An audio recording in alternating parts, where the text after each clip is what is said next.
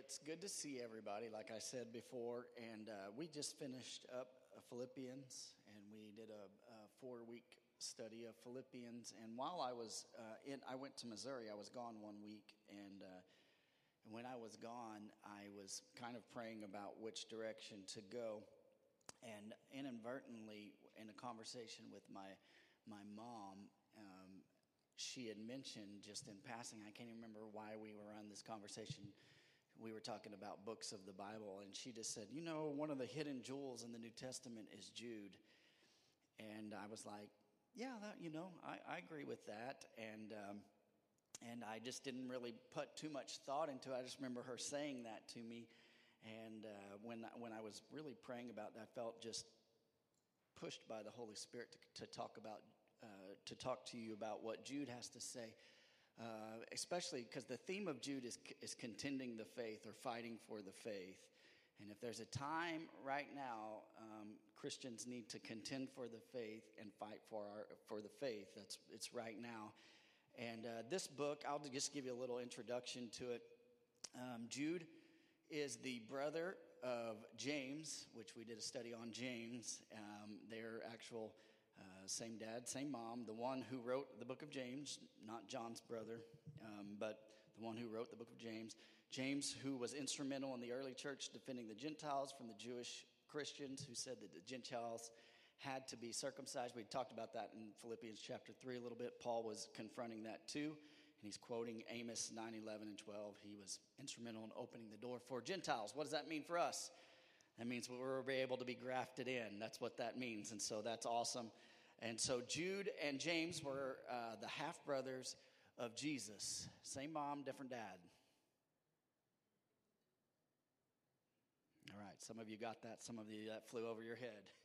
All right, same mom, different dad. And both, this is crazy because James and Jude, neither one really believed Christ was the Messiah until he rose from the dead.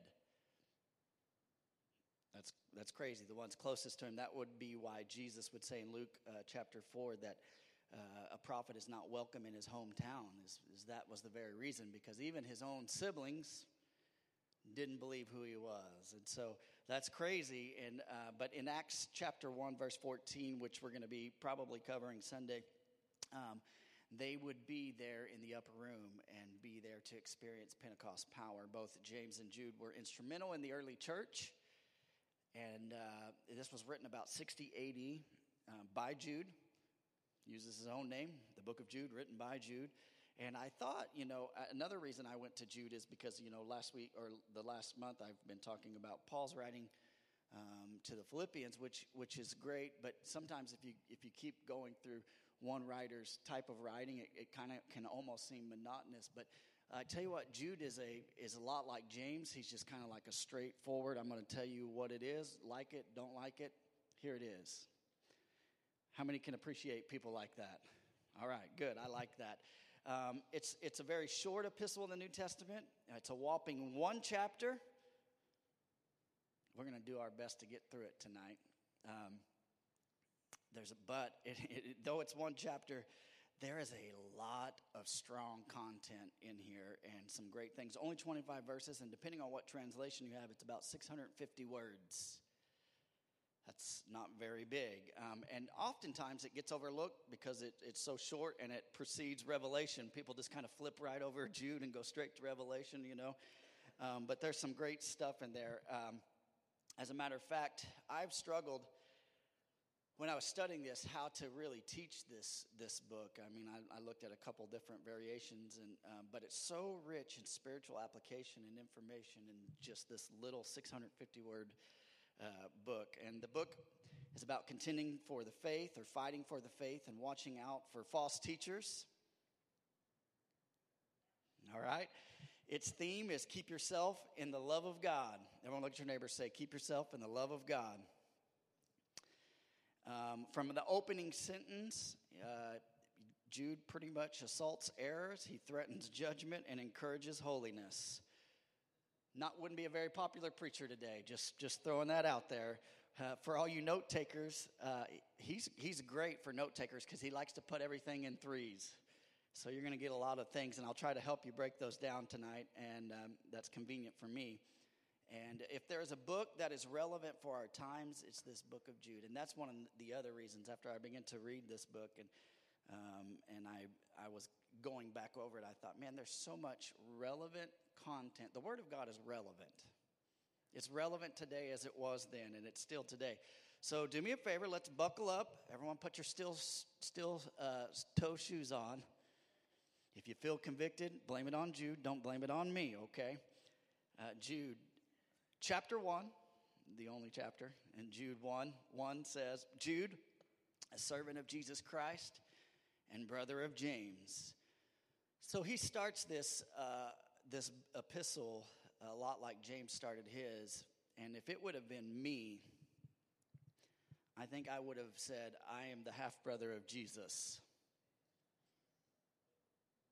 But he did not do that. Matter of fact, he does something that I think that we can all learn from. Hey, I am a servant of Jesus Christ. That is where my identity is. He understood something there. Now, to give us a reference of who he was, he said, hey, I'm the brother of James. But foremost, I'm a servant of Jesus Christ. And it's a great reminder to us that our highest calling is to be a servant of Jesus Christ. Amen. Do you believe that? All right. To those who are called, beloved in God, the Father, and kept for Jesus Christ, may mercy, peace, and love be multiplied to you. It's written here to the called, or the King James Version, it says the sanctified. That's for some of you people, sanctified, sanctification. You know, some like the older saints may understand that a little bit more than some of the younger people. Sanctification is this process where when we're saved, we are just getting closer to God, and God is slowly peeling back things as we get closer to Him. But it says there that King James says the sanctified, and those are clues to us that this book is written to believers, not non-believers. How many are a believer in here? I don't want to call everyone out. This book's written for you, okay? Now, I think the intent is for believers, and if you're a non-believer, I think it can be for you. I think you can glean some things from this, but let me tell you something. This is for people that have a relationship with Jesus Christ. Notice my words there, people that have a relationship with Jesus Christ, and I'm going to cover that in just a minute. There is our first three to the believers. He gives us three right there. What are they? They're mercy, not getting what I deserve. How many have ever gotten mercy? How many didn't get a ticket one time when you got pulled over?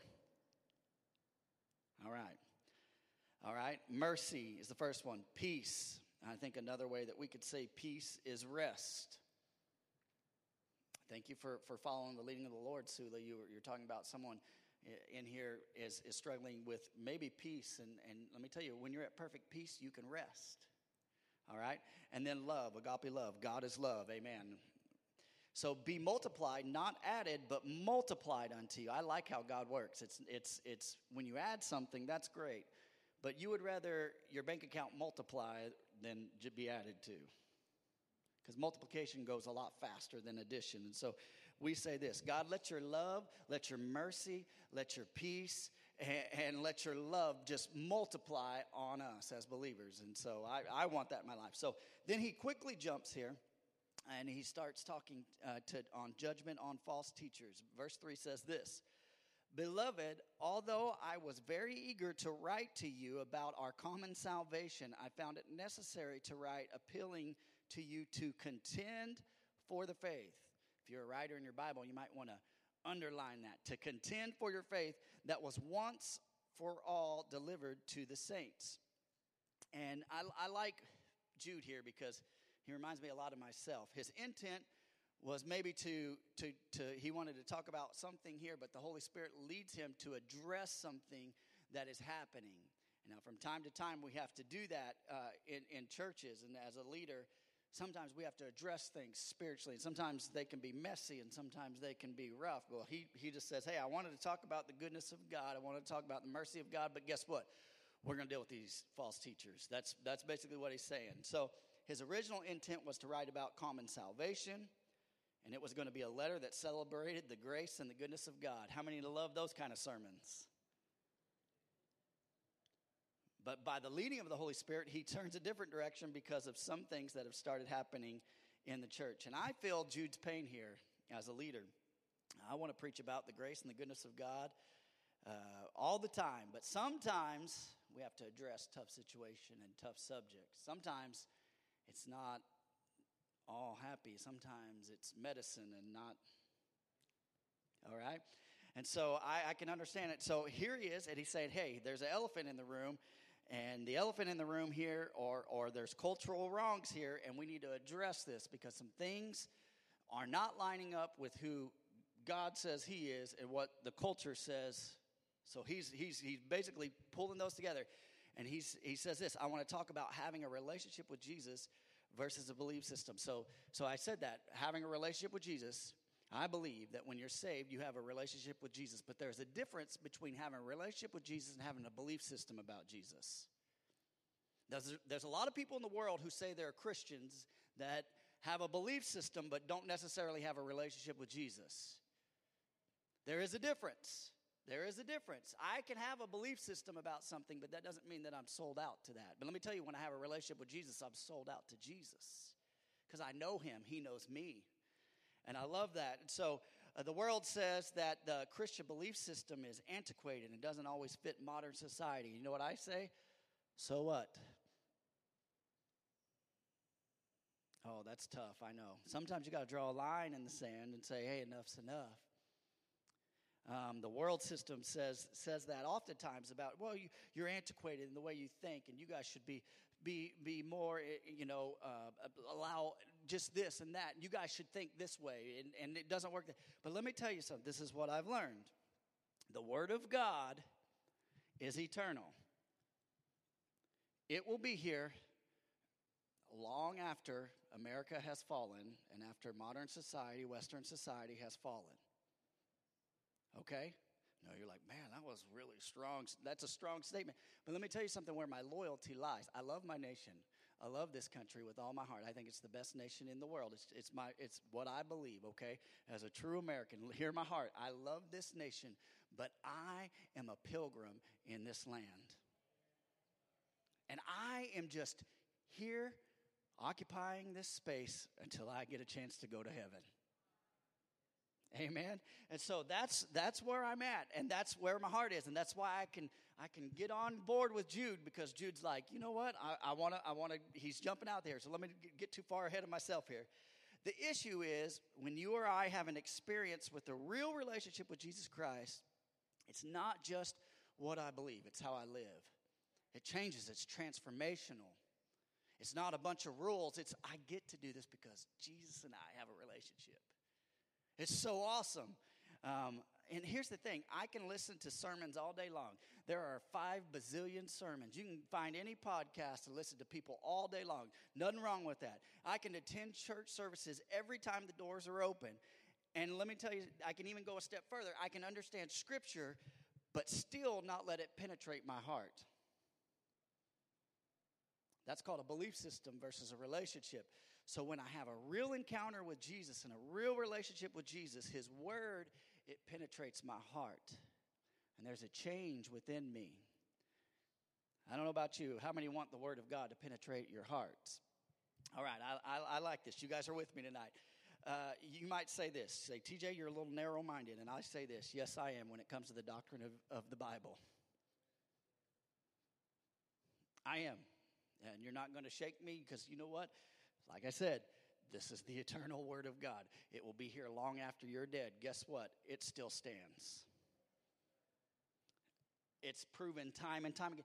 It's still the number 1 selling book of all time. Still today. It's not going to change. And so we have to understand. So this is what we need to know about our belief system. If we have a belief system, understand this. Our hearts, Scripture tells us in Proverbs, our hearts are deceitful. And if a man creates a belief system, it will have errors. And it will fall. And it won't last. And oftentimes society and cultural norms come and go, right? Some things that were popular in the 60s have disappeared now. They come, they go, they come back, you know. And time again, but can I tell you something? The Word of God will last forever.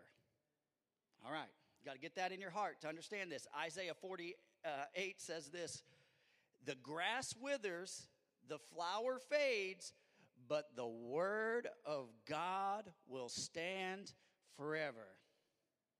You can take that to the bank. You can put all your trust in money and the stock. You could do whatever you could put all your trust in the military. You could do all those things. But let me tell you, those things are going to fall and they're going to fail and they're going to mess up. But let me tell you, the word of God will stand. So like Jude, time to time, sometimes as ministers, we have to address things. We have to that don't line up with the word of God. And that's what he's doing here. He's talking about false teachers. And sometimes in the church, and sometimes in our society, and sometimes it creeps into us personally. And sometimes we all have to be corrected. Everyone look at yourself and say, sometimes I got to be corrected. Even me. All right, verse 4 says this. For certain people have crept in unnoticed who long ago were designated for this condemnation, ungodly people who pervert the grace of our God into sensuality and deny our only Master and Lord, Jesus Christ. So in the early church, there are some false teachers who had crept in, and they were seeking to rob and rip off God's people. They were shysters. Do we still have shysters today? That's why we got to have our discernment on. Got to be listening to what the Lord's really speaking, okay? There are some very gifted people. Doesn't mean that they're right. You need to look at their doctrinal stance, okay? And they were perverting their understanding and keeping them from enjoying God's blessing. So what is heresy? And what were they preaching and what were they teaching? This is what they were doing. If you want to write this down, two things that they were doing. They were perverting God's grace. That's the first thing they were doing. And I'll dive into that in just a minute. And the second thing they were doing, they denied the authority of the Lord. Those two things, perverting God's grace, and they were denying the authority of the Lord. So Jesus warned of these type of teachers in Matthew chapter 7, verse 15. He says they were wolves in sheep's clothing. Notice they may look the part. They may look like a Christian. They may have sheep's clothing, but they are not. And Jesus even warned us that we have to be careful for those type of people. And so go back to the perversion of God's grace. What does that mean? They were preaching grace, which is correct, but they were preaching grace, the grace of God with lewdness. So what does that mean? So they were teaching grace, and here's the thing. Grace can be a dangerous thing when it's perverted by carnal or false teachers. It can be messed up, and people can get a distorted view of what God's grace truly is. And so it was perverted by carnal or false teachers that teach that because you are saved by grace that you can live how you want. Not my words, this is Jude. Okay? This is what he's addressing here. He's saying, listen, I know God's grace has got you. Listen, it's got you, but listen, that doesn't give you a free card to go live exactly like you want. Now, it sounds a lot like James, doesn't it? When you start comparing these guys, you're kind of like, man, those guys must have talked because they are talking in the same lines here. And so that's where he's saying. He's saying this. He says, just because you're saved by grace, you cannot live just how you want to. And here's something that I've heard. Today we hear the message of hyper grace. Grace, grace, grace, grace. And I don't want to take anything from God's grace because it is sufficient. That is 100%. You can take it to the bank. God's grace, His love is there, but it isn't cheap. God's grace is sufficient, but let me tell you something. His grace was not cheap. It cost Him His Son. So we need to understand that as believers, we can't just have sloppy grace in our lives. And so when we willfully use that to live immorally, that's what was happened, or to the flesh, or even sin. And it's true that His grace is sufficient, but God's grace is not cheap. I like that. The teachers here, the false teachers, were immoral and they denied the authority of Christ. Here's the second thing. It seems like more and more I hear of pastors who are having some sort of moral failures. And let me tell you something. You can be very gifted and you could have a lot of gifting, but let me tell you something. Your integrity is what will sustain you. As a person of God, your integrity matters. All right? And I hear of churches in order to be more inclusive saying that the Word of God is infallible. Let me tell you something. That is a lie straight from the pits of hell. It's like, well, we're just trying to be more inclusive to people. Let me tell you something. God draws a line. And I'm going to give you, Jude's going to give you some examples in a minute. I heard a story this week of a church in Tennessee that they were apologizing and saying, hey, you know, maybe the Bible isn't 100% correct. And maybe there's some room for some changes. And let me tell you something. I pray for that church and I pray for those people because they have been deceived. Now, 1 Timothy 4, chapter 1, Paul is writing to Timothy and he talks about doctrines of demons. And that is a doctrine of demons because if it goes against the authority of God, it is a doctrine of demon. Okay? So I was thinking about that. So what is that? Anything that takes away, what is the doctrine? A doctrine of demons? It is anything that takes away from the authority of Christ. All right. So the word Lord in verse 4 there in the Greek means master. And go back over that verse. For certain people have crept in unnoticed who long ago were designated for this condemnation, ungodly people who pervert the grace of our God into sensuality and deny our only master and what? Lord or master, Jesus Christ. And so, and that literally means one who possesses power and demands obedience. Does Jesus possess power? Did he beat hell in the grave? Can Jesus do what he wants if he wants to do it? Absolutely. But does Jesus just let us have this where we could just live exactly how we want? Or does he ask of us to be obedient? That's the master. Okay, verse 5 says this. Now I want to remind you, and I pray that I can get through this book tonight. I'm feeling my Holy Ghost right now. I'm sorry. This is burning in me. Verse 5. Now I want to remind you, although you once fully knew it. So the foundational theme of this book can be summed up, and if you look forward to verse 21, it says, it's this. Keep yourselves in the love of God. Everyone look at your neighbor, say, keep yourself in the love of God. And so we need to know this. In verse 5, yes, there are heretics and there are deceivers, but you believers keep yourselves in the love of God. And listen, it is the hinge on which the book of Jude swings is this. Keep yourselves in the love of God. You got to keep yourselves in the love of God. I can say it like this. Get under the spout where God's blessings come out. Keep yourselves under the love of God. That's like old school right there. Some of you know what I'm talking about. Some of you are like, I ain't heard that in 100 years, you know. I'm glad that you're here and you're 100 years old. All right. All right. Keeping ourselves is not something that we can do or earn. Okay? Romans 5:8 tells us this, and it declares this. Paul says this, that God demonstrated his love for us that while we were yet, who died for us? Christ died for us. I love that. So when did God demonstrate his love for us?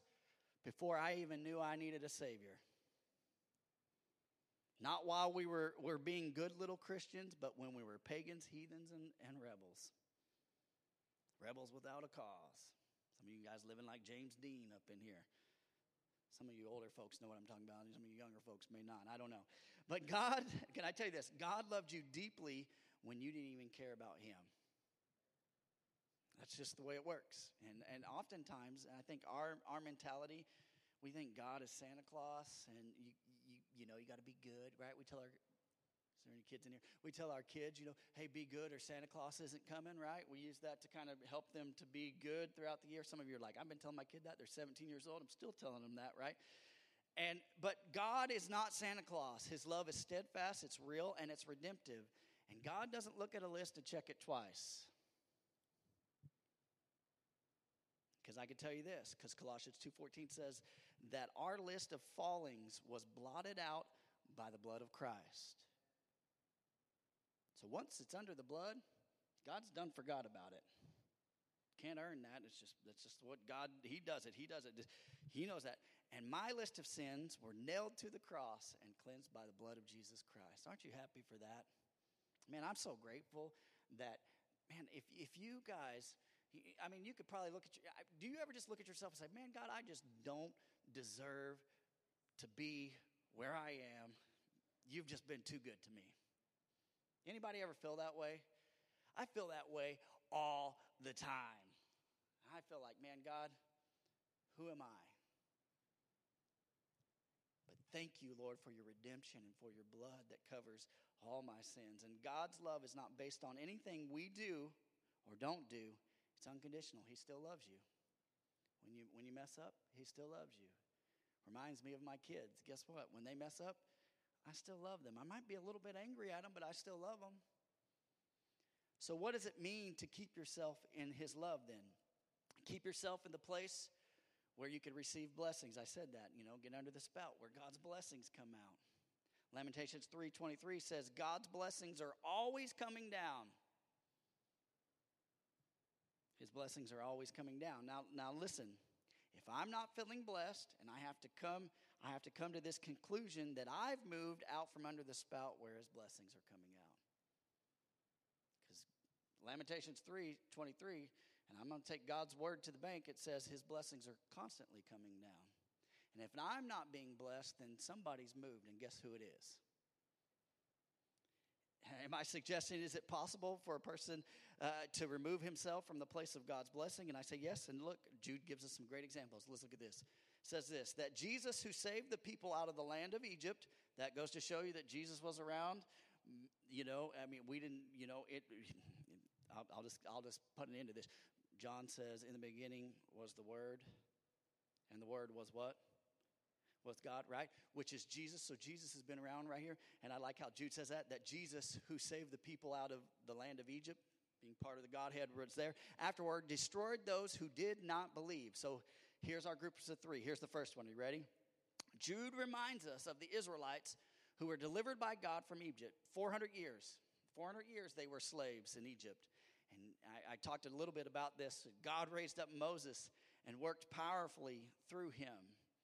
And 10 plagues, right? 10 plagues upon the people of Egypt. And then they were released. And then they made it to the Red Sea. And Pharaoh's army was right there on their tails. God parted the sea for them. And they went across unharmed. And then He unleashed the sea fury all over the Egyptian army and drowned them that day. And God gave them a great victory. They went from slaves to free just in a matter of time. How many want that in your life? That's the redemption of God. That's what God does. And then what happened is they made it to Kadesh Barnea, which is the promised land, and they're there and they're about to go into the promised land. And you talked about this on Sunday in your prayer time. They sent 12 spies in, and guess what? 10 spies are nameless to this day because they didn't have a good report. Can you name any of the 10 that didn't want to go in? Didn't think you could. You know why? Because if you don't do something, you don't get noticed. If you don't take a step of faith, you don't get noticed. Guess who you do remember? Caleb and Joshua. You know why? Because they came back with a good report. So the 10, they came back and they're like, we're scared. There's giants in the lands. There's a whole bunch of Shaquille O'Neals over there. And they want to palm our heads like basketballs. And we're scared and we're like grasshoppers to them. But then you got these two spies, Caleb and Joshua, and they brought a good report, and they were talking about, there's giants over there, but man, you guys got to see these grapes. Man, grapes, huge clusters. Let's talk about that. And everyone's concerned about that. And the scripture tells us there in Numbers 14:19, these two guys said, hey, there are giants, but they would be like bread to us. We will eat them up, kind of like Wyatt. Nom, nom, nom, nom, nom, nom, nom, nom. Got some kind of bread in the house? Guess what? My kids, blah, blah, blah, blah, blah. It's gone. Some of you know what I'm talking about, right? And these guys are saying, hey, it's no problem for God It's no problem for God. This is what God has called us to do. And because they didn't believe in the assurance of God's love and his provision, because they didn't want to stay where the blessing was being poured out, guess what happened? God made them go wander in the desert for 40 years, and a whole generation didn't make it into the promised land. Talk about, can you move out of the blessings of God? Yeah, you can. All right, look at this. Verse 6 says this. Next example right here. And the angels who did not stay with their own position of authority, but left their proper dwelling, he was kept in eternal chains under gloomy darkness until the judgment of great day. So secondly, not only can those delivered by God fail to keep themselves in the love of God, but so can those who are worshipers of God. I want you to look at something here. This is great. This is some good teaching right here, okay? So many of you know, and maybe you don't know, Lucifer, the devil, Beelzebub, any other name you want to give him, was the worship leader of heaven, was one of the archangels that God had created. Matter of fact, God made him last and made him great, Lucifer. Okay, he was. If you look at Ezekiel chapter 28, you can learn. And listen, those things are great. But let me tell you, so Lucifer was created by God. He's not even close to what God can do. Okay, you need to understand something. I don't want to ever give Lucifer any credit that he does not deserve. But God did create him, and he was the worship leader in heaven. And he had, I mean, you could look at this and you could study this out. But he had all this music that would just come out of him in heaven. So like he had pianos and organs, and that was him. And in the process, okay, and he had jewels. I mean, you could look all this up. But in the process of Jesus Christ, the light of heaven beaming off of him, he saw a reflection, and he saw people worshiping. And he got this rebellious heart inside that said, hey, they want to worship me. Pride. A lot of people say, well, what's the original sin? Pride. And you guys know he was cast out of heaven, and he had this, and he grabbed a third of the demons followed him. Imagine that, a third of the demons. He convinced a third of the demons or angels in heaven to follow him, fallen demons. And so here we go. So they're worshipers in heaven, and they became demons in hell because they didn't keep themselves in the love of God. What are you saying, TJ? Hey, listen. I can know what the blessing is. I can be like the children of Israel, know that God's blessing is there, and I can miss it there. But I can also be a worshiper. Listen, I can raise my hands. I can cry. I can be the most boisterous, loudest worshiper, but still get it wrong. So look at this. Verse 7 says this. Here's the third example. Just as Sodom and Gomorrah and the surrounding cities, which likewise indulged in sexual immorality and pursued unnatural desires. Did you catch that? Unnatural desires. You can look that up. You need to go home and study that. And you'll find out some really revealing things. Unnatural desires serve as an example by undergoing a punishment of eternal fire. Yet in like manner, these people also, relying on their dreams, defile the flesh, reject authority, and blaspheme the glorious ones. Verse 9. But when the archangel Michael, contending with the devil, was disputing about the body of Moses, he did not presume to pronounce a blasphemous judgment, but said, "The Lord rebuke you." I told you God's better than any of the archangels. The Lord rebuke you. But these people blaspheme all that they do not understand. Sound like some people today? Sometimes people don't understand things, so they blaspheme. They say things about that. And they are destroyed by all that they, like unreasoning animals, understand instinctively. So you know the story of Sodom and Gomorrah, and you know their fate. Most of you have learned that. The third thing is, not only can we be a worshiper of God, but you can receive a blessing from God and still fail to keep yourself in his love. How many have ever received a blessing from God? All right, listen, I think our nation, America, is a blessed nation. Do you believe that? I believe that our nation is a blessed nation. But listen to this. Sodom and Gomorrah were cities that were blessed by God originally.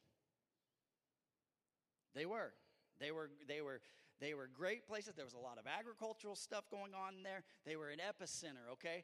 And they were the place to be. And it kind of reminds me of our nation. And Abraham, he's there with his nephew Lot.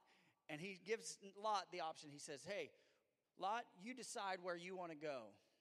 And what does Lot do? He licks his chops and he says, hey, I know what's going on in Sodom and Gomorrah. There's a chance to make some money over there. I can do really good. So I'm going to go to Sodom and Gomorrah.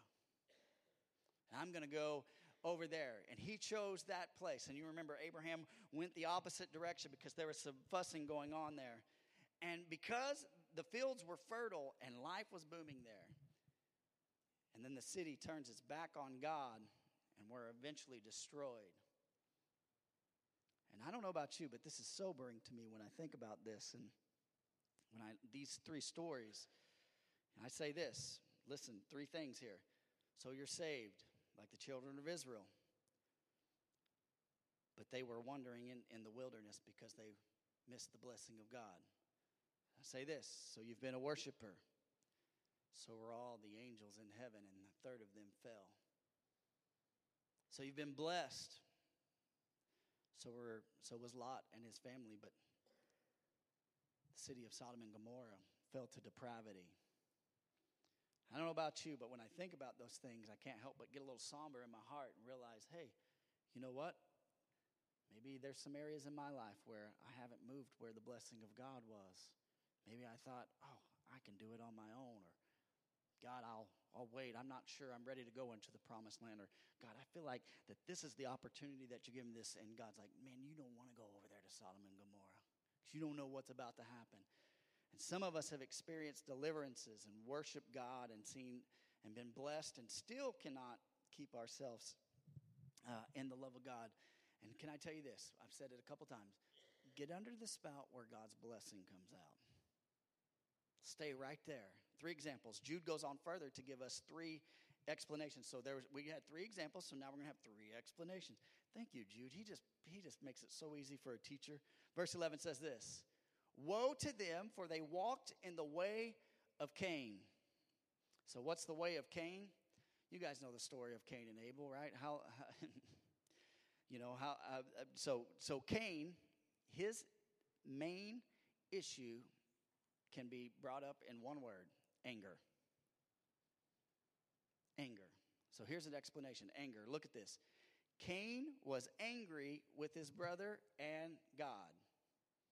I don't even know if he was necessarily as angry with his brother as he was with God. You guys know what happened. And so God blessed Abel's sacrifice of a lamb, but not Cain's offering, which was fruits and vegetables. And he got angry. And anger took root in Cain's heart, and guess what he did? He did something crazy. He killed his brother. When you kill someone, there's an anger issue.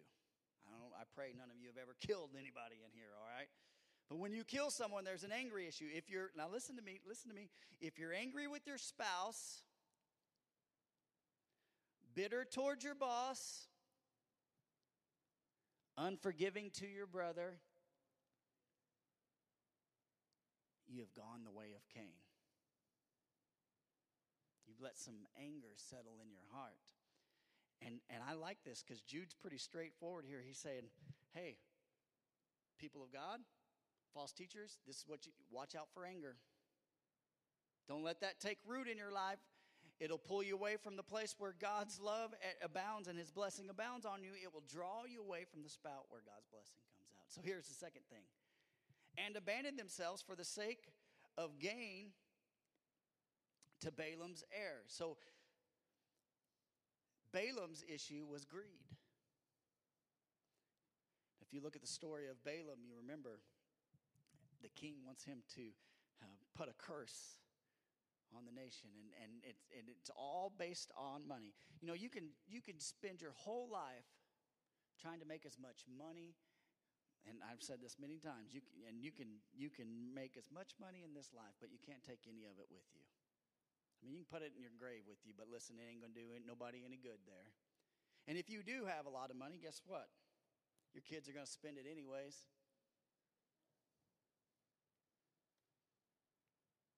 So Balaam There's the issue of greed. And so he addresses that. Jude talks about that. He abandoned themselves for the sake of gain to Balaam's heir.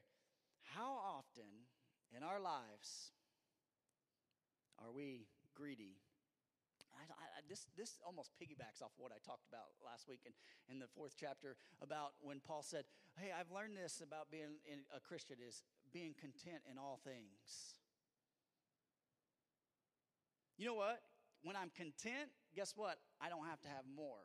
Do we live in a consumer-driven society where we got to have the latest phone and we got to have the newest car and right now we're just trying to make sure our cars have gas, right? We'll leave that one alone. But we're drawn to greed. Now, we're all susceptible to greed, right? We're all susceptible to anger. We're all susceptible to greed. I think Jude really hits the nail on the head here. He's talking to believers here. I'm going to get to this in a minute. So let's look at the third one.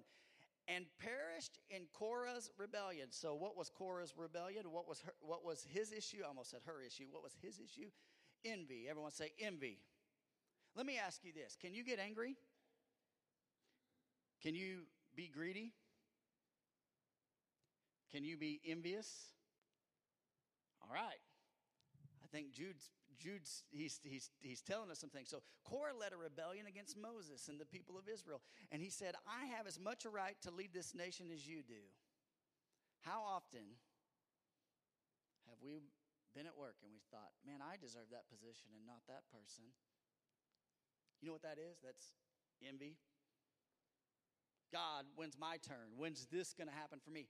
And it led to 15,000 Israelites' deaths. And listen, the ground opened up around Korah and it sucked him in. Not a good ending. I don't know about you. That would be a terrible way to go. And beware of envy or wanting someone else's position or someone else's whatever they have. Joseph's brothers, you remember the story, they were jealous of him because his dad had given him a coat. And they were angry with him because his dad showed him a little bit more. He was a little special. He was the youngest. You know, I'm the youngest of the family. Listen, I can get away with things from my mom that my brother and sister couldn't get away with. You know why? Because I was her last child and she was just going to love on me just a little bit more. But that's the way Joseph was. And so his brothers, they got upset with him. And his dad gave him a coat. And this coat, what you need to know about this coat, it was not just because it was flashy and had a lot of colors, but it had sleeves. And in these sleeves, these coats were designed for people who were kind of like, you know, they were the boss and they would keep papers and important things. And so knowing that, his brothers, they were out there like, man, why does he get that? A little envious of him. And what did they do? You know the story. And they threw him down into the pit, and then they took his coat and they ripped it up and they put goat's blood on it, and then they sold him into slavery, and they told their dad that he died by some wild animal. That's pretty vicious. I got a mean brother and sister, but not that mean. And they were jealous of him, but little did they know that a coat on Joseph would also lead to his imprisonment. Later on, when he gets a little further into Egypt, he's at Potiphar's house, and he has a coat again. Potiphar's wife, she likes him. She says, boy, he's a good-looking guy.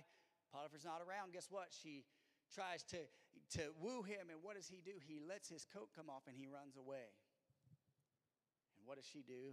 When Potiphar comes home, she blames. He said, the head slave tried to take advantage of me, and guess what? He's thrown into prison. Now, listen, you need to be careful.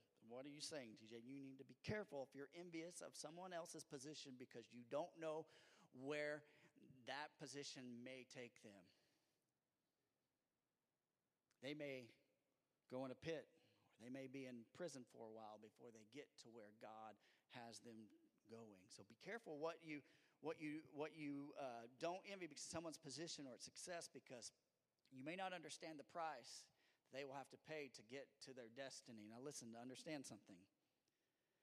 If it would have been me, I wouldn't have done what Jude did. I would not have chosen anger and greed and envy to talk about as the reasons people move away from God's blessing. But let me tell you something. There's some real practicality to this. It's pretty simple. I would have said this. Hey, you know what keeps people out of the blessing of God? Drugs, pornography, and murder. If I was writing this, that's what I would have put, you know. Because those things, guess what? They're not my problem, but you know what I do struggle with? Anger, greed, and envy. And Jude, man, I think being led by the Holy Spirit, I think he pretty much hits the nail on the head. And sometimes it's a little tough, but sometimes we got to take a look at our life and say, God, you know what you're doing, and God, I need your help. All right. So we often think that it's only the big sins that will take us away from God's blessing, but often in reality, as believers, it's the subtleness of these little things in our lives that prevent us from being under the blessing. Okay? And Jude says this to you and to me, that there are 3 areas that we need to be on guard about in our lives as believers, okay? Those 3 areas. We talked about that. We talked about anger, greed, and envy. And so look at this. Verse 12 says this: these are hidden reefs at your love feast, as they feast with you without fear, shepherds feeding themselves. These certain men crept in unnoticed. So let's look at this. Though there was Korah, there was Cain, and there was Balaam. And they all endangered God's people by simply wooing them away from God's grace. Talking about false teachers, okay? Understand this. And he's using these guys as an example. And Jude calls them spots or hidden reefs and rocks. Anybody ever been to the reefs where you go out? And anybody ever walk barefoot on reefs? Don't do it. It's not fun. Hurts. Doesn't feel good. Anybody ever walk on rocks in the creek? Yeah, it's kind of like that. You just get a jagged rock, or you step on a snapping turtle, and it takes off on you. Anybody ever done that? I did that once. All right. But Jude calls them spots or hidden reefs or rocks, and they join the fellowship, and they come to the church dinners, and they come to the church meetings. But let me tell you something. These false teachers have hidden agendas. They'll blend in, but eventually will cause you to crash. And here are some stronger metaphors for false teachers that Jude talks about. Here's the next one. Waterless clouds, swept along by the winds. That's the first thing he says. They're like clouds with no water. They seem to say all sorts of wonderful things, but their teaching leads only to dry, discouraging days.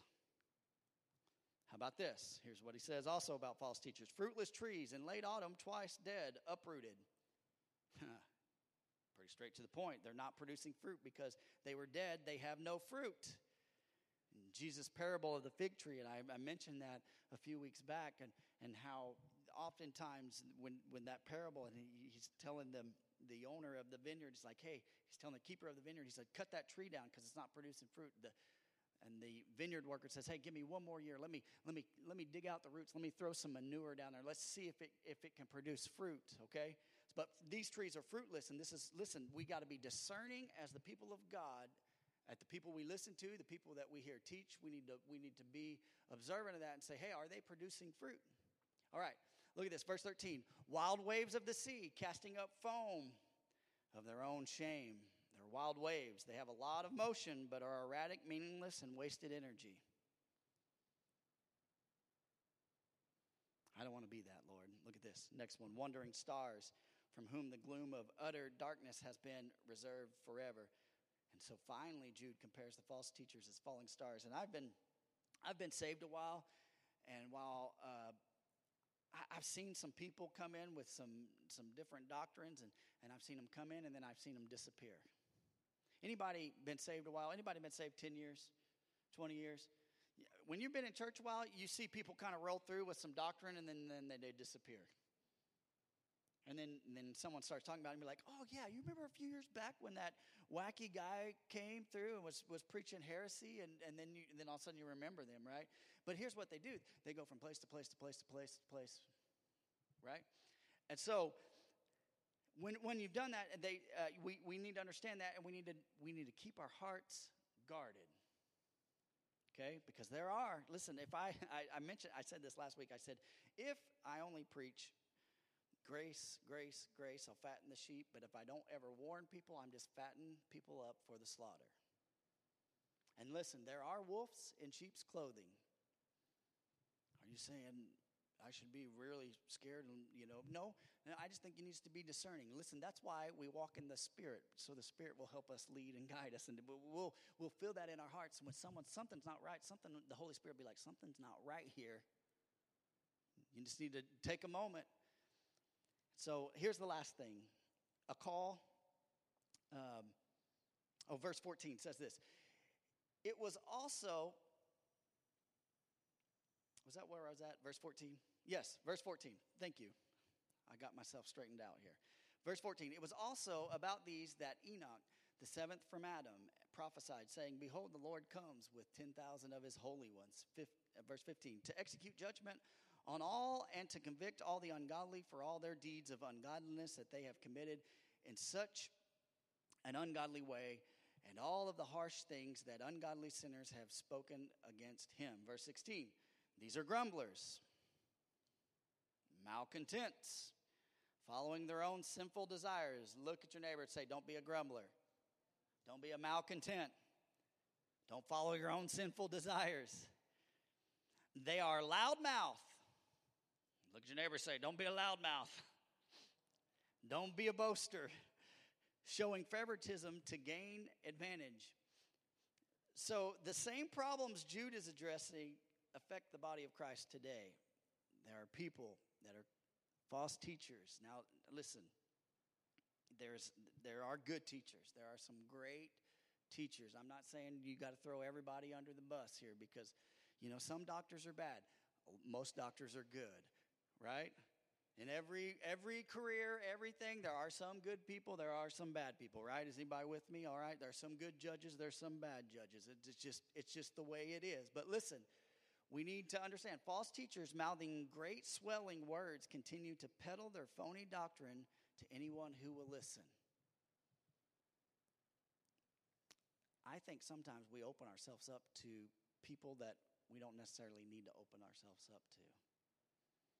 There's been times where I've listened to someone's been like, hey, can you listen to this sermon? And I'll turn it on and I'll be like, nah.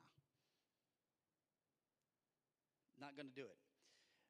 You know why? Not because I don't like that person or anything like that, just because their doctrine, listen, the everlasting word of God stands, was not right. And we got to be wise in this time to know, hey, what's right? If it doesn't line up with this, it's not for me. That's it. So if you've been around any very long, you'll learn that strange winds of doctrines blow in, and as soon as one is gone, guess what? Another one comes along, right? All right, so I like this, a call to preserve. And I'm going to try to drill through these last little parts here. Verse 17. But you must remember, beloved, the predictions of the apostle of our Lord Jesus Christ. They said to you, in the last time there will be scoffers. Do we have scoffers? Following their own godly passions. Do we see that today? All right. Verse 19. It is these who cause division, worldly people, devoid of the Spirit. All right. Look at this. Happy is the man or woman who understands the gospel message is simply profound and profoundly simple. I want to help you out here. Can I tell you what the gospel message is? It's Jesus Christ. Nothing more, nothing else, and nothing less. That's it. It's Jesus Christ, Him crucified, raising from the dead. That's the gospel message. You want to keep it simple? Love God, love others. All right. And after giving us 3 examples of people who walked away from God's love, He gave us 3 explanations, which we just talked about. And now He's going to give us 3 exhortations to keep yourself in love of God. How many want to be in the spout where God's blessing comes out? All right. I like this. So he kind of takes us full circle here. He's going to bring us back around, okay? Remember, He's talking to believers here. Verse 20 says this, but you, beloved, oh, I love this verse. But you, beloved, building yourselves up in your most holy faith. Everyone read that with me. But you, beloved, building yourselves up in your most holy faith. Here's the first thing. This is gonna keep you under the blessings of God right here. Number 1, build yourself up. What does that mean? The first thing to do is to keep yourself in under God's blessing is to do this. So how do I do that? It's real simple. It's this. The Bible tells us that faith comes by what? And hearing the Word of God. Faith comes by and hearing the Romans 10:17. That's it. You want to build yourself up? Open this up. Plain and simple. Now, I get it. Now, we're busy. We all have times, and there's different things. But when you prioritize the Word of God in your life, you'll find out that this thing will lift you up. This thing will help you out. Every problem that you could ever face in your life, there's an answer right here. There is an answer in this book for every situation that you could ever face. So to keep yourself in the love of God means to be a student of His Word. Do you love the Word of God? It'll never penetrate your heart until you love it.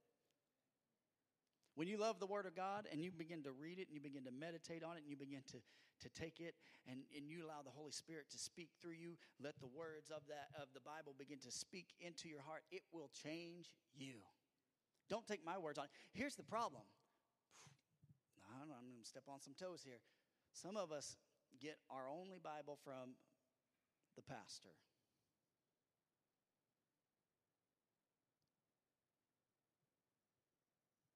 Now, I find it an honor to be able to give you the Word of God, but some of us never pick up the Bible to read it on our own. And listen, you got to build yourself up. That's what Jude's saying. Build yourself up. Guess what? I'm going to do my best. I'm going to bring the Word of God, and I'm going to try to just give it to you with all I got. But listen, you can do a whole lot of good throughout the week on your own. Build yourself up. So you take it in daily, making it a practice of spending time in Scripture and prioritizing it by assembling together with others and saints to hear the Word of God. That's why we're here tonight. We're coming to learn. We're learning together. We're growing together. Iron sharpens iron. We're getting better. And we're being stretched, and we hear the Word of God, and we learn the Word of God. Hebrews 10:25 tells us. So here's the second point right here. And he goes on to say, and praying in the Holy Spirit. Praying in the Holy Spirit. What does that mean? I'm glad that you guys all asked. Two things. It means to ask for the Holy Spirit to inspire your prayers. Have you ever had someone pray for you and it's like they knew everything about you and they didn't even really know who you were, and you're like, man, how do they know about this thing going on in my life? You know what that is? That's inspiration of the Holy Spirit leading someone. That's what that is. Being inspired. So my tendency is to come to the Lord with my ideas and my agendas. Anybody pray like that? All of us. God, this is what I want. God, this is what you should do. God, this. So this is what I have to do. I have to come to you, Lord, asking your Spirit to guide me and inspire me on what to pray for and how to pray. Help me to pray biblically and to be guided by your Holy Spirit. Yeah, pray biblically. There's a way to pray biblically. I don't have time to get into it tonight. Maybe we'll cover that at some point. Sometimes when I don't know what to pray, man, and some of the old church mamas know about this, sometimes you just got to just groan. Now, I grew up a little bit here, a little bit there, but I lived in the South for a while, and there were some mothers, church mothers down there that would groan in prayer. Some of you know what I'm talking about. Some are like, man, I wish I had that again, right? And they begin to groan. And I don't know what to pray, but I can do this. I may not know what to say, but I can groan and be like, I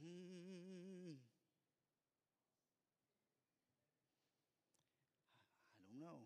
Romans 8:26 says, likewise, the Spirit helps us in our weakness. For we do not know what to pray for as we ought to, but the Spirit himself intercedes for us with groanings too deep for words. Sometimes when we don't know what to say, sometimes all we can do is go, That's all I got. Secondly, for those who have been baptized with the Holy Spirit, we pray in tongues, or speaking in tongues. I like this one right here. And Paul would say, I pray with the Spirit, and I also pray with understanding. So Paul's saying, hey, not only do I speak in tongues, but I also speak in English, or speak in whatever language he was speaking in, so you guys can understand. But I'm going to let the Holy Spirit utter things from within my heart to God When we are infilled, when we are baptized with the Holy Spirit dwells within us. When we speak in tongues, what does that mean? So some of you may not come from a Pentecostal background. What does that mean exactly?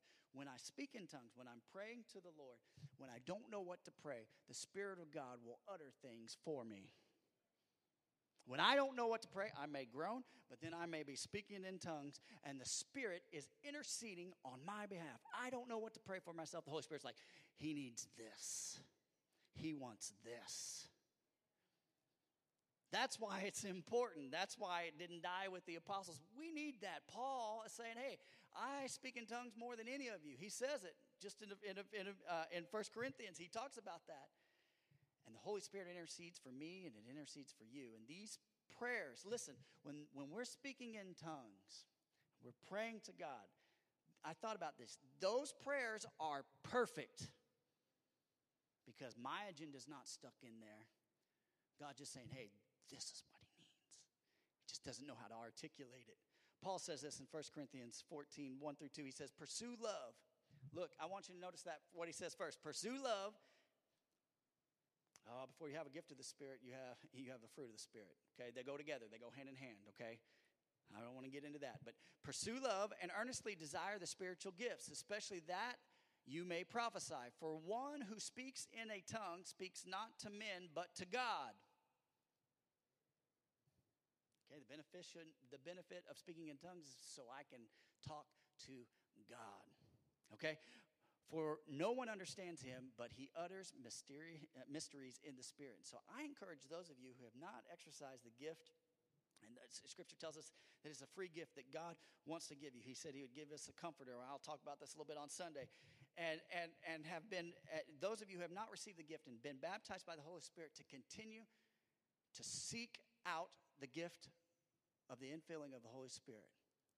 It'll change your prayer life. Now, the reason that we are filled with the Holy Spirit is so we'll be the Lord's witnesses. It's to give us power, to give us boldness, okay? It's not just so I can speak in tongues. That's just an extra benefit of being filled with the Holy Spirit. All right. You guys with me? All right, good. This is what I know about here's what happens. When we're filled with the Holy Spirit, this is what happens. Our mind will rebel against it. I don't understand this, God. I don't know what's going on. Your mind will ask, why am I doing this? But in verse 5 in 1 Corinthians 14, Paul says that he wishes that you all spoke in other tongues. Everybody. So it's for all of us, and it's good for you, and it's good for your prayer life, and it will set things in motion in your life that you didn't realize you needed to be set in motion. Being led by the Spirit and groaning, and in the Spirit using in prayer. And when we don't know what to pray, the Lord will inspire us, and we can also lead in prayer by speaking in tongues. Verse 21 says this, keep yourselves in the love of God, waiting for mercy of our Lord Jesus Christ that leads to eternal life. So, lastly, the last one here, we are to keep ourselves in the love of God, looking for the second coming of Jesus Christ. Man, you've heard me say that over the last little bit. I've been teaching on that. How many are excited for the second coming of Jesus Christ? I talked about that last week. I said this. I said, hey, if we got a busload tonight, who would go? And I was shocked. Almost everybody raised their hand. I am just a pilgrim here. I'm just here momentarily, okay? So when we do this, when we start to direct our attention towards the second coming of Jesus Christ, it affects my priorities and my agenda. My emotions are held in check when I look for his return. It kind of reminds me of the last day of school. The last day of school, what's going on in school isn't really important because I'm about to get out of school. Right? Your mind is there. That's what we should be like here on earth as Christians. Like, man, we're on the last day of school. We're about to go to heaven. We're here, but we're not here. Oh, all this stuff's going on? Doesn't matter. God's good. You know how you can have peace in those moments? Think about the Lord's return. One of the things I love when I call my dad, is like, Dad, I'll call him and I'll be like, Dad, what are you doing? Oh, this. I'm like, how are you? And I'm like, what do you know? And he's like, I know Jesus, and I know he's coming back. And I'm like, you're right, Dad. Straight up, you're right. And I love that. When you're struggling, when you don't know what to do, start to think about the second coming of Jesus and how he's going to come and he's going to return. He's going to take us home. I love that. Stay in the Word. The pray in the Spirit, and look for Jesus' returns. 3 things you can do to keep yourself under the spout where God's blessing come out. They're very practical, they're very workable, and they're very doable for the people of God. Listen, I'm going to break it down. Here's three more things you can add. It's faith, love, and hope. It's faith, love, and hope. Romans 10:17 says, it says this, faith by reading and hearing the word of God. We said that, right? Faith comes by hearing. That's number 1. It's love by praying in the Spirit. Okay, Galatians 5:22, if you need a reference there. It's hope by looking for Jesus soon to return. Titus 2:13, verse 22. I'm gonna hustle through this real fast. And have mercy on those who doubt. Verse 23. Save others by snatching them out of the fire. To others show mercy with fear. So what about those who have been affected by those false teachers? There are some people who just lose their way, right, at times. So what are we supposed to do? And how shall we respond to those people? 2 things. I think Jude gives us 2 things. To some, we show compassion. Sometimes we just got to be gentle, long-suffering, be patient with them, love on them until they see the light. How many are happy that somebody was gentle, patient with you, and waited until you saw the light, and then God showed you, right? So that's the first thing we can do. Others, however, we have to grab by the nape of the neck. Sometimes that's me. Anybody ever been there? And say, you need to get your course corrected, right? And you got to grab them and pull them out of their destructive stuff. Not judging them, but lovingly saying, hey, you know better than this. You're better than this. Jonathan Edwards preached a sermon in 1741 in Massachusetts. He had poor eyesight, and he read the sermon almost verbatim. He looked down and he read the sermon. And this sermon, some of you have read. It's called Sinners in the Hands of an Angry God. And he uses an illustration in that. If you haven't ever read that, you need to look it up. It will challenge you. But he uses an illustration in there about how we are like a spider dangling over a fire, and there's one fine thread that's holding us up, and that's God's grace. And he preached that sermon, and after he preached that sermon, people came in droves and gave their life to Christ, and that was the beginning of the Great Awakening here in America. It wasn't America at that point, but it would be America, okay? And some of you can minister through compassion, stressing the goodness of God, and Paul says, Romans 2:4, that it's the goodness of God that leads to repentance. However, sometimes there are some people that are a little bit more knucklehead, like me. You just got to grab them by the nape of the neck and say, hey, come on. And the key is this, being discerning to who the person you're talking to. You got to know. Say, Holy Spirit, lead me, guide me. Help me to know how to address this. Look at this. Hating even the garment stained by the flesh. The Old Testament talks about lepers. And when they were healed or when they were made clean, they had to take their garments. You know what they did with their garments? Burned them. And this is a picture of our sin today. Jude's saying this. He's using this analogy. When you are dealing with folks who are caught up in perversion, make sure that you're not affected. All right. Save the man, but not the garment. Okay? Save the man, not the garment. And here's the end right here, verse 24. Now to him who is able to keep you from stumbling. Oh, thank you, Jesus. You're struggling. All right, look at this. There's encouragement here. Here's glory to God. Now to him who is able to keep you from stumbling and to present you blameless before the presence of his glory with great joy. Verse 25, final verse. To the only God, our Savior, through Jesus Christ our Lord, be glory, majesty, dominion, and authority before all time and now and forever. Amen. Finally, after all the warnings and knocking us around spiritually for a while, Jude leaves us with a place of rest, right in the hands of God. 3 things here. Practical things. Stay in the Word of God. Pray in the Spirit. Look for the Lord's coming. John 13:17 says this. If you know these things, blessed are you if you do them. We know what to do. And like Jesus said in John, we'll be blessed if we simply do them. I don't know about you, but I love the simplicity of God's Word. And may the Lord build your faith as you study. May he fill you with love as you pray in the Spirit. And may he give you hope as you look for his coming. Let's bow our heads. Lord, I thank you for this word. God, I'm grateful for it. Lord, I know we went over just a little bit tonight. But God, I think there's some very practical things in this little book of Jude. And I thank you, Lord, for helping us to exegete it, Lord, to learn of it, Lord. Help us to be better. God, I pray, Lord, that you would be with us this week, God. Help us to grow. God, keep anger at bay. Keep envy at bay. Keep greed at bay. God, I ask, Lord, that you would help us to be students of your word each and every day. Lord, that we would be in prayer, being led by the Spirit, God, if it's being inspired in English or speaking in tongues or groaning, God, may we be led by your Spirit in how we pray. And God, lastly, Lord, may we look at the hope of your second coming, God. We give you the praise. We give you the glory. In your name we pray. And everybody said, amen. Thank you, guys. You guys have been great tonight. Sorry, we went a little bit long tonight.